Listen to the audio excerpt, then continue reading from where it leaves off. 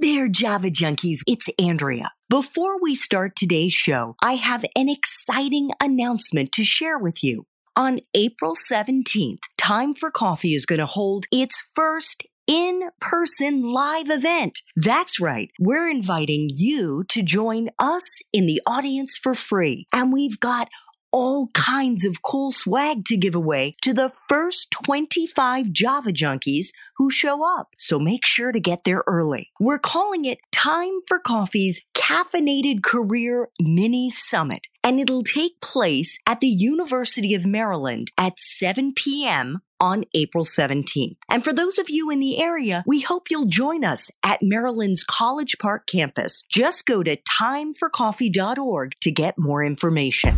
Now, let's get on with the show.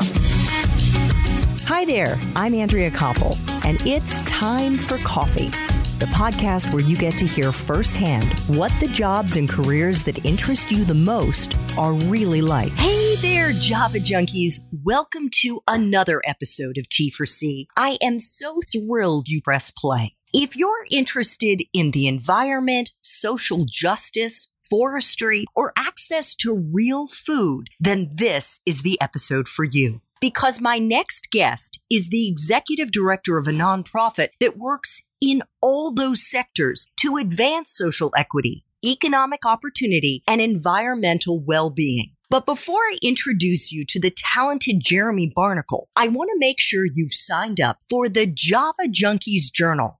That's the weekly newsletter we send out every Monday morning to give you a sneak peek of the episodes we'll be dropping that week. So please head over to the Time for Coffee website at time4coffee.org and sign up. It is super easy. Now, my Java lovers, please grab your mug and take a chug of your favorite caffeinated brew, because it's time for another caffeinated career conversation. And my wonderful next guest is Jeremy Barnicle, who joined Ecotrust as executive director in 2016. Jeremy has spent more than 2 decades working at the intersection of policy, philanthropy, and social change. Jeremy served 11 years at the global humanitarian organization Mercy Corps in a variety of positions, where he helped guide the organization's global strategy and position the Portland-based nonprofit as one of the most respected humanitarian organizations in the world. Prior to Mercy Corps, Jeremy worked for the State Department, for a U.S. congressman, for several consulting firms, and as a Peace Corps volunteer. Jeremy, welcome to Time for Coffee. Are you caffeinated and ready to go?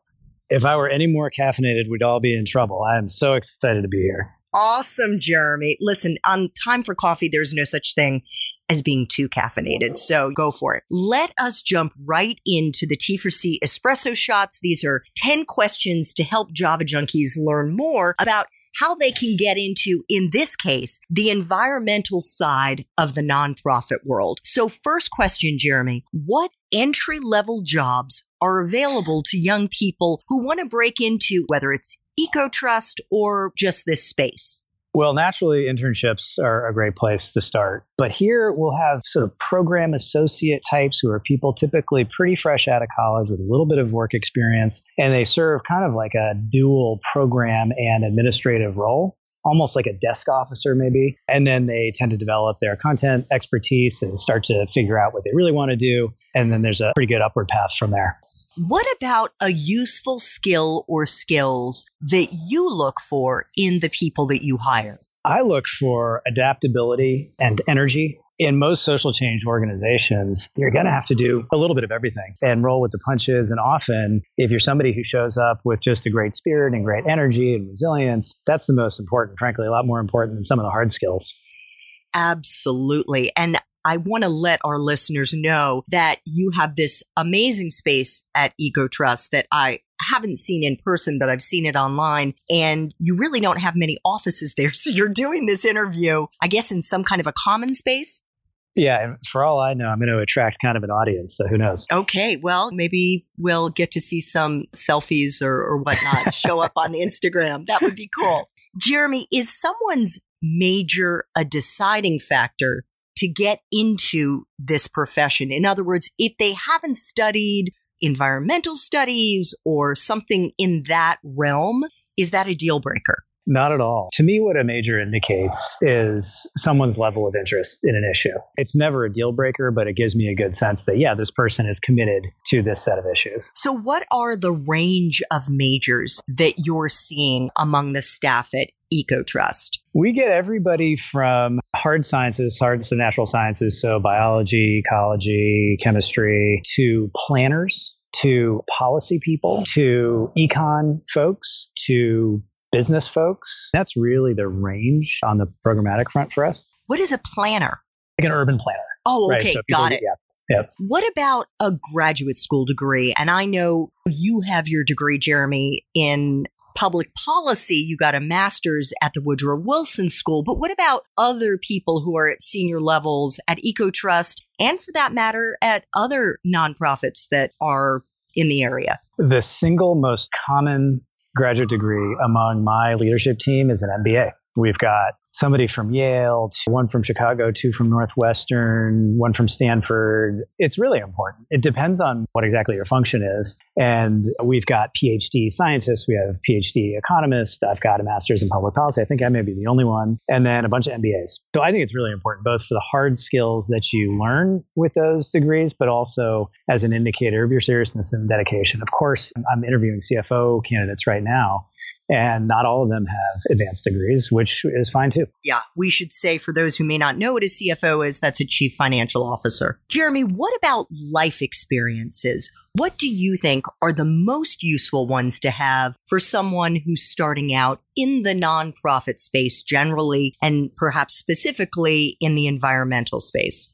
Broadly in the nonprofit space with life experience, it's people who have done some stuff. And I know that sounds kind of general, but like I said earlier, working in social change day in, day out requires kind of a resilience and an intrinsic motivation, because no one's ever going to pay you as much as your work is really worth. And so you really have to be motivated by your ideals. That helps. I would say more specific on the environmental front, the real lack in our industry these days is around people of color, minorities, people of color, recent immigrants. And there's a huge push in the broader environmental movement to bring in more folks of that profile, not just because it's kind of the right thing to do from an ethical standpoint, but it's the smart thing to do, because if you really care about durable solutions on the things that we care about, you really need to engage the people who are often affected worst and first, and particularly with climate change. That's going to be poor people. So you're saying people who have come from those communities, who have lived the experience of whatever that issue is, to come in and help you in terms of bringing about the solutions necessary to fix the problems. Yes, we actually write into position descriptions now that we've got this set of educational requirements or expertise, or the equivalent in lived experience, which is very much a move in the equity direction. Isn't that interesting? I have never heard that before. That's cutting edge for sure. Yeah. Well, in our space, we really have to be, because it's just been such a white dominated movement for so long that if we don't break out of the things that we've always done, we're not going to get any different outcomes. Absolutely. And just even thinking about where Ecotrust is working, both in the Pacific Northwest and Alaska, you have a lot of indigenous people who are living in those communities. That's a huge part of our work. And I would say that when we think about equity here, it is our relationships with indigenous people that we've always been in a pretty good place. I mean, I've got 3 board members who are they're Canadian First Nation or Native American. They're my bosses, and they make sure that we're focused on the right things. I've got 3 or 4 Native American staff right now. And so on that front, I feel like we're reasonably well positioned. But in this region, by far, the fastest growing demographic is Latino. And we feel really underrepresented, whether it's board staff or partners on that front, to do our jobs. Understood. So, Jeremy, what is the best part for you of being in this profession and being the executive director at a nonprofit like Ecotrust?